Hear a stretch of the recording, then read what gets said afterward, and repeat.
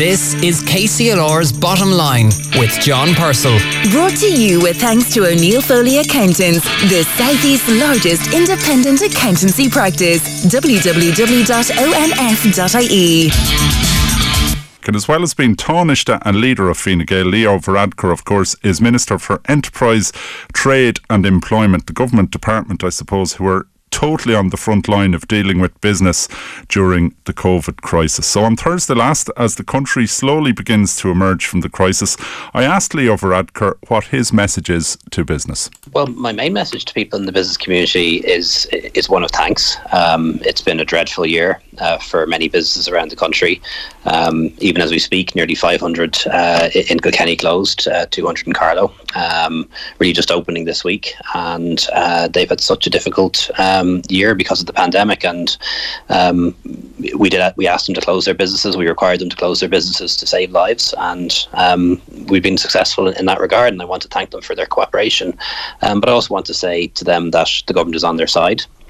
The financial supports that we've put in place, like the weekly CRIS payment when they're closed, the wage subsidy scheme, the reduced VAT rate, the commercial rates holiday, all of those things were done to help reduce costs, to help businesses get through this, and we're not going to withdraw them on the 30th of June. They can't last forever because they're paid for with borrowed money, but we're not going to withdraw them suddenly, and we're going to give businesses a chance to get back on their feet and recover and build up some cash before we withdraw those financial supports. And also to people who are on the pandemic unemployment payment. Last week there were 11,000 people in Kilkenny and Carlow on the payment. A lot of those people are going to get to go back to work over the next few weeks, but some may have to wait until June or July until hospitality is fully opened. And again, I'd say the same message to them. That financial support is going to be there at least until you get a chance to get your job back. Yeah, now that'll be very welcome news for people, that general direction of travel, but the devil is always in the detail. Can you give us any indication of how you're going to decide who can get support beyond the end of June and who is going to have the net taken away, or do you envisage some sort of safety net continuing for people who are there on it at the moment for a couple of months at least? Yeah, well, it's definitely going to be for a couple of months at least, and I think for some sectors like hospitality, aviation, arts, entertainment, tourism is going to have to go on for longer, maybe to the end of the year and even into next year because of the impact on them. But there's really kind of three ways government can help. One is the low-cost loans and the loan guarantees. They're going to stay in place for quite some time, and there's lots of firepower there for low-cost loans for businesses that want them. We're going to bring in a new system of examinership called SCARP. It's a small company administrative rescue process, and that'll be in place by the autumn. And that's for businesses that are viable but need to restructure their debts and may need to change some of their contracts and rental arrangements and so on. And instead of having to go to the High Court and through the very expensive examinership process, there'll be a fast-track personal insolvency type process for small businesses to restructure. We'll have that in place for the autumn. And then most importantly, things like the wage subsidy scheme, that continues to apply for companies that are down 30% or more. The VAT rate of 9% will stay in place at least until the end of the year, may well be extended to next year.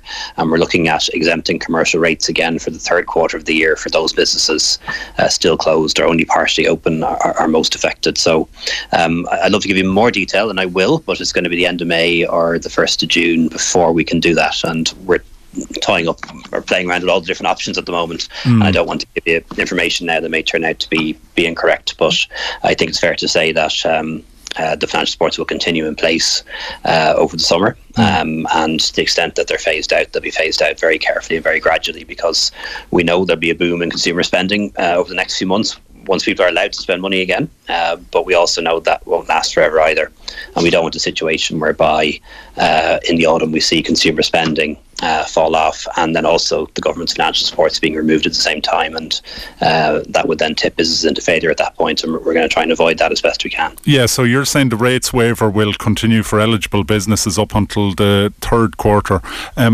Chambers of Ireland have been asking for rates waivers to continue into next year, but you're just looking ahead to the third quarter. Yeah, well, and we haven't yet made a decision on the third quarter either. So, we are examining options, both for the third quarter and the fourth quarter. And we're aware in Northern Ireland, for example, they've made an announcement that they're doing that. A rates holiday for affected businesses for the full year. So it's kind of in the mix. But if you do more on rates, you're only able to do less on the way subsidy scheme. The way it works is a limited. One area, a number of years ago, there was a redundancy rebate scheme, and many people, unfortunately, will be facing making workers redundant. Chambers Ireland also seeking a temporary reintroduction of a redundancy rebate scheme for smaller type businesses. How would you feel about that? A very expensive thing to do, and there's a risk as well if you were to do that you could potentially encourage more redundancies to happen than need to happen. I don't think any employer will deliberately lay somebody off, but if the government starts paying a chunk of the redundancy, you could argue that you may see more people laid off as a consequence, particularly if you make it temporary, because they might actually bring forward redundancies. Risk there, but we are going to come up with a solution for companies that can't afford to pay, and there will be companies that are down a lot of staff, can't take them back on, will have to make them redundant, and if they had to pay those redundancies, that might actually topple the business over entirely. So we get there's a problem there, and we're looking at a solution that will allow us to help those businesses that genuinely can't afford to pay the redundancy. Now what about really small businesses? Last week on the programme I had a business owner text in who said that the turnover was under 50,000, obviously a very small mom and pop shop kind of thing, but they said that there's virtually nothing there for them. That was their point. How would you respond to that? Well, for the CRIS, the weekly payment for businesses that are closed, there's no turnover limit or threshold. I think what they're referring to there is the SBASC, which is the Small Business Assistance Scheme for COVID, and that's for rateable premises that aren't closed to the public, and they have to have a turnover over 50,000 or more. But I'm examining that for the second round. There'll be a second round of grants from that scheme, and I am looking at that 50,000 turnover. And I'm looking as well at the issue of people who operate their business from home or maybe only have vehicles. And while they benefit from the wage subsidy scheme, they didn't benefit from the Restart grant or from the SBASC. So there are a few companies there that we do want to help out in some way, and I'm looking at the options there. Yeah, you mentioned... Sorry, Tánaiste, go ahead. Bear in mind, because they don't have rateable premises, that they would have lower fixed costs than most businesses. Yeah, now you mentioned working from home. You received a lot of acclaim, I suppose is the right word, for announcing the legal right for employees to work from home. I've spoken to some businesses who said that was done without adequate consultation or consideration of the complexities. How would you respond to that criticism? Oh, well, it's not done yet. So we did a public consultation on it, which only finished up now in the last 5 or 6 days. So we'll be examining the responses to that public consultation. So we haven't actually put it into law yet. I should say it is going to be a right to request remote working. It's not a right to demand remote working. So there are some businesses that just won't be able to do it. And, you and I could think of loads of examples, I'm sure. Yeah. But I think it'll work. We haven't decided yet. Will be similar to what is the case in the UK, where an employee, if they've been with you for long enough, they can make a request to remote work or work from home, full time, part time, maybe, and then the business owner has to respond within a certain period, maybe 1 month, maybe 2, and if they're refusing, give a reason, and a good reason, and that can then be challenged potentially in the WRC. But there are good reasons as to why remote working isn't an option for some jobs and some businesses, and it will be possible for employers to refuse remote working and home working, but they do have to give a decent reason as to why, and we see now it can be done. The world of work ever more complex, and the whole health and safety never more important, with hand sanitising, social distance, screens in workplaces and so on. A lot of complexities around the whole vaccination issue. We had somebody on the programme a number of weeks ago suggesting that it wouldn't be legal for employers to ask their employees whether or not they'd been vaccinated. Can you see difficulties down the road with things like that? Yeah, I can, and it's something we're going to have to work on. It's never been the case in Ireland that we require people or force people to have a vaccine, and we're not going to do that, and I don't think anyone's proposing that. And certainly an employer couldn't require somebody to have a vaccine. But there will be areas of work where potentially it might be justified. Certainly to work in the health service, you're expected to have your hepatitis vaccine, for example. So it is something that requires a bit more examination by government. But as things stand, people have the right to bodily autonomy. We don't take that away, and that means that you can't require or expect an employee to be vaccinated. Now, hopefully, this won't matter. If enough of the country is vaccinated, if we achieve herd immunity, this will be a virus that we manage like we manage many other viruses, like the flu, for example, and we don't require everyone to be vaccinated for that. Although it'd be good if more people were. Yeah, now moving on to tourism, Tánaiste, it's a huge business in this area across Kilkenny and Carlow.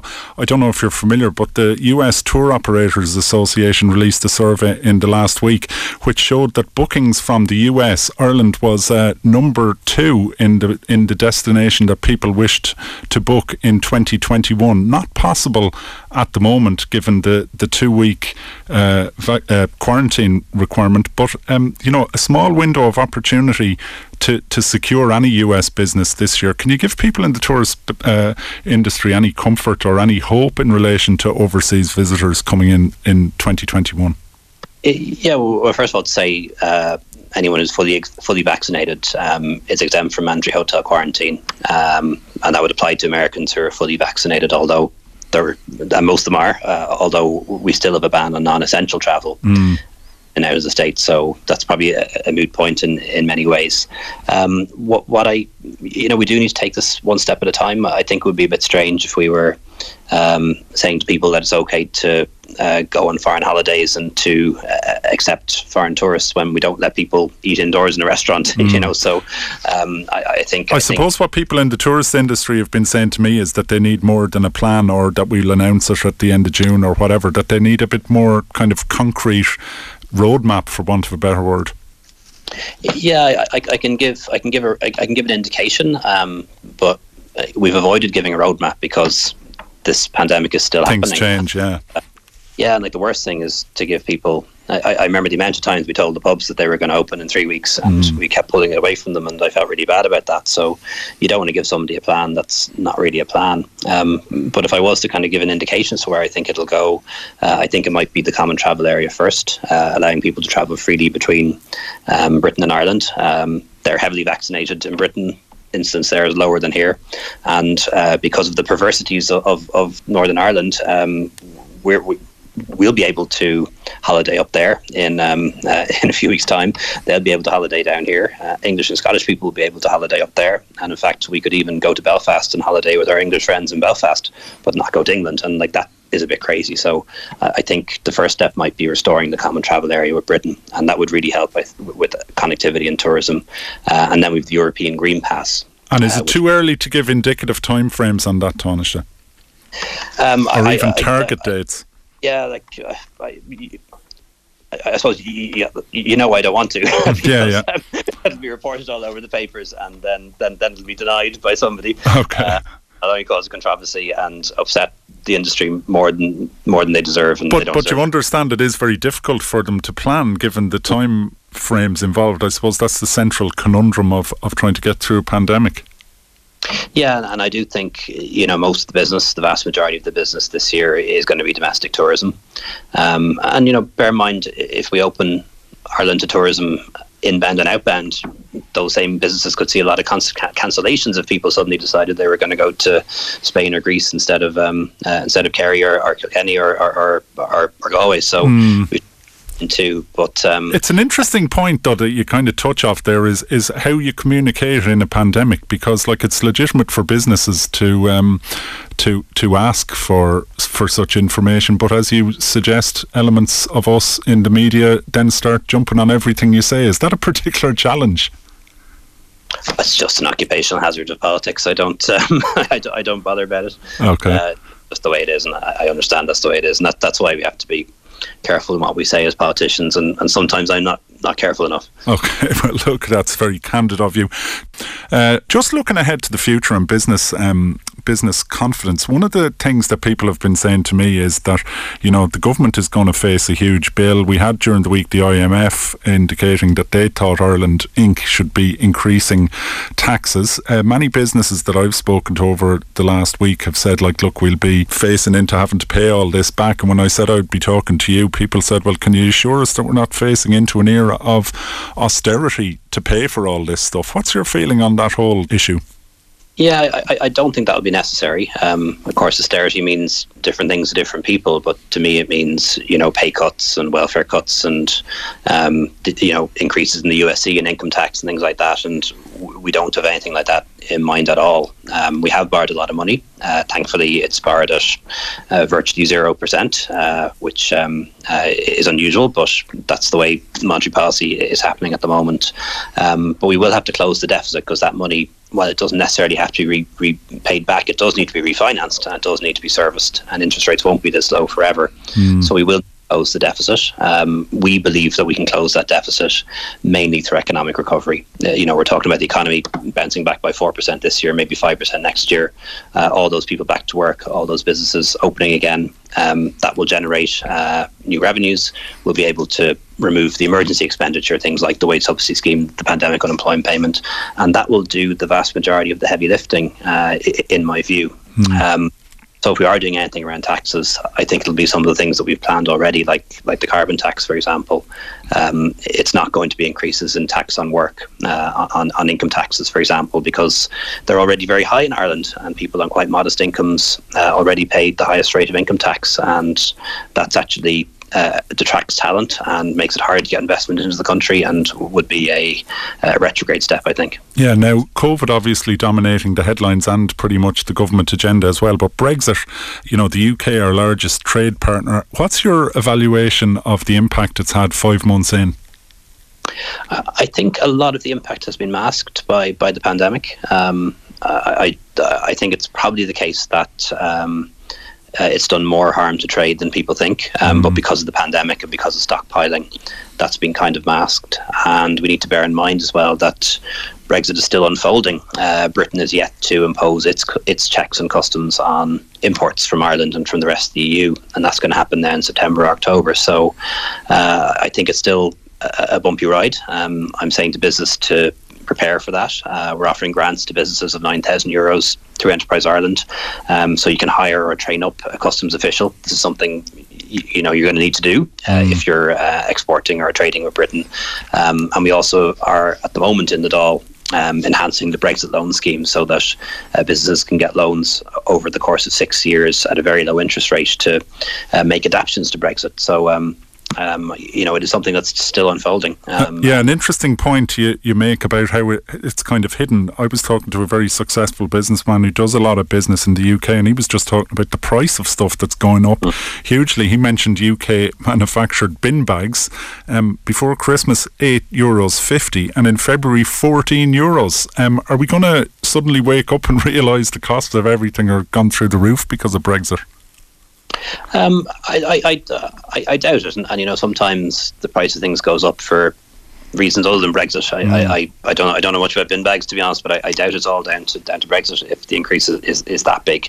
But one area where potentially we'll see an increase, for example, is flour, because in Ireland we don't mill any flour, at least not on an industrial scale, and flour, for example, is imported largely from Britain, but most of the wheat is Canadian, so tariff supply, which is something that we weren't talking about, or we didn't potentially see as an issue before Brexit happened. So, but it's also an opportunity. Maybe we should mill flour here in Ireland, and government is willing to invest and help businesses to take advantage of some of those opportunities to do things here that we used to import from Britain. Yeah, now bringing things to a close, but bringing it back local, Glanbia are a company headquartered in Kilkenny and looking for permission to develop a cheese plant in Bellevue in the south of County Kilkenny. It's been hitting the national headlines and even reported to be causing tensions within government, and people are saying it's setting precedents for political input into the planning process, which, as we all know, has been problematic here in the past. What's your take on the whole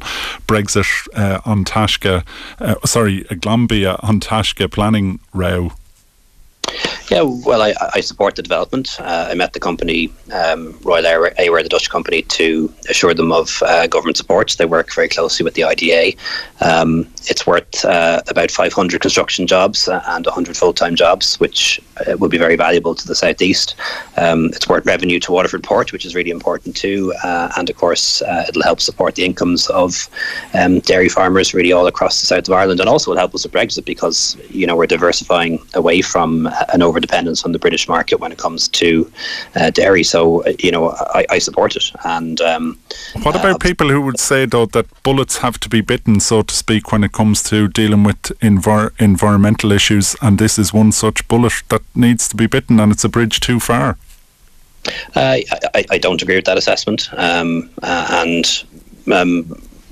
This was given planning permission. On Burpnall, I heard the arguments, gave a planning permission, went to the High Court. The High Court upheld that planning permission. Now I understand An Taisce is appealing it. I would prefer if they were not, but it is their right to do so under our constitution. But if there is an appeal, I would encourage the Court of Appeal to hear it and hear it quickly, because there are jobs depending on this.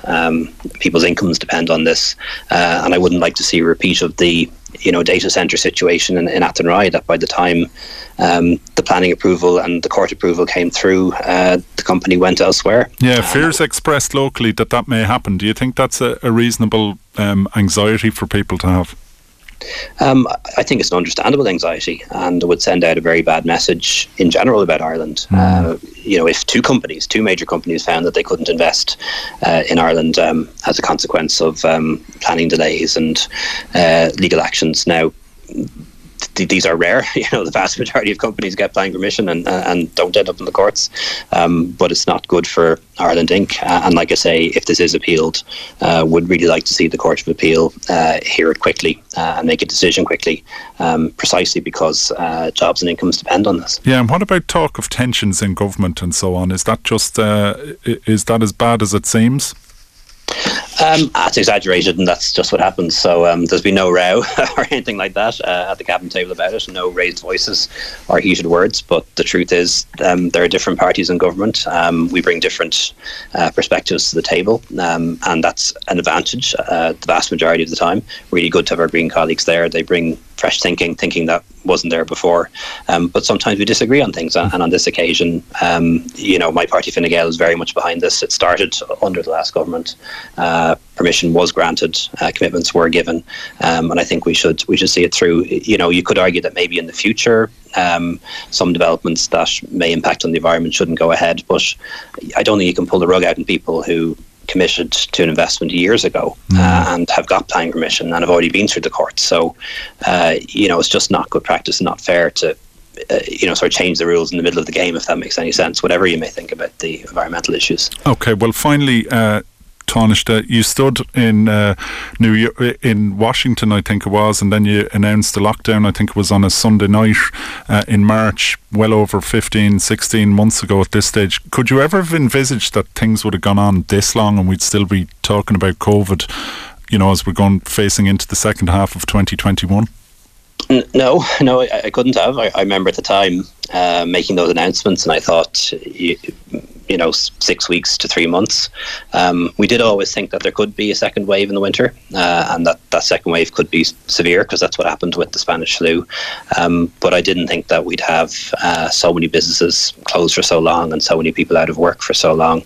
But the other thing I didn't envisage is that we'd have vaccines, and that is a miracle of science and a miracle of enterprise, and they work. And where would we be without those vaccines? And it's just wonderful that they became available within 9 months of the pandemic being declared, and imagine where we'd be today if that hadn't happened. Yeah, it must be an incredible experience to be at the centre of such historic events over the last 18 months. It is, and it's a privilege too, and it's a tough job, politics, and getting tougher all the time, but every day I remind myself of the enormous privilege it is to be able to serve. And in my current role now, I'm Minister for Enterprise, Trade and Employment, and I wake up every morning and my priority is those people who are on the pandemic unemployment payment, getting them back to work. Those thousands of businesses that have been closed for too long, getting them open and making sure this time they stay open. That's Tánaiste Leo Varadkar talking to me earlier this week. The Bottom Line on KCLR with John Purcell. Brought to you with thanks to O'Neill Foley Accountants, now offering a complete life and pensions advisory service to business. www.onf.ie